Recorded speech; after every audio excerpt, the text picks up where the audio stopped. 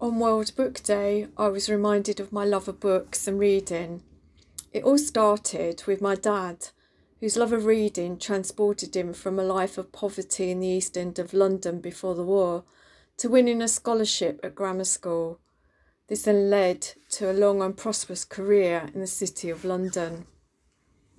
As children, our weekly treat was a trip to the local library with Dad, who encouraged us to read.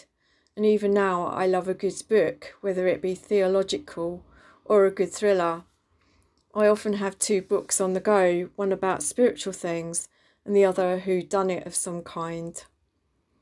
As an avid reader from a young age, it was a shock to find out that not everyone can read and not everyone finds reading easy. Years ago, I was a volunteer teaching young adults how to read. Many of them had slipped through the net at school, either through having an undiagnosed learning difficulty or through having a difficult home life. Nowadays, we have audiobooks and podcasts and the like, which are a real blessing for those who struggle with reading. Books can be wonderful things, either for gathering information, for aiding our spiritual growth, or for losing ourselves in.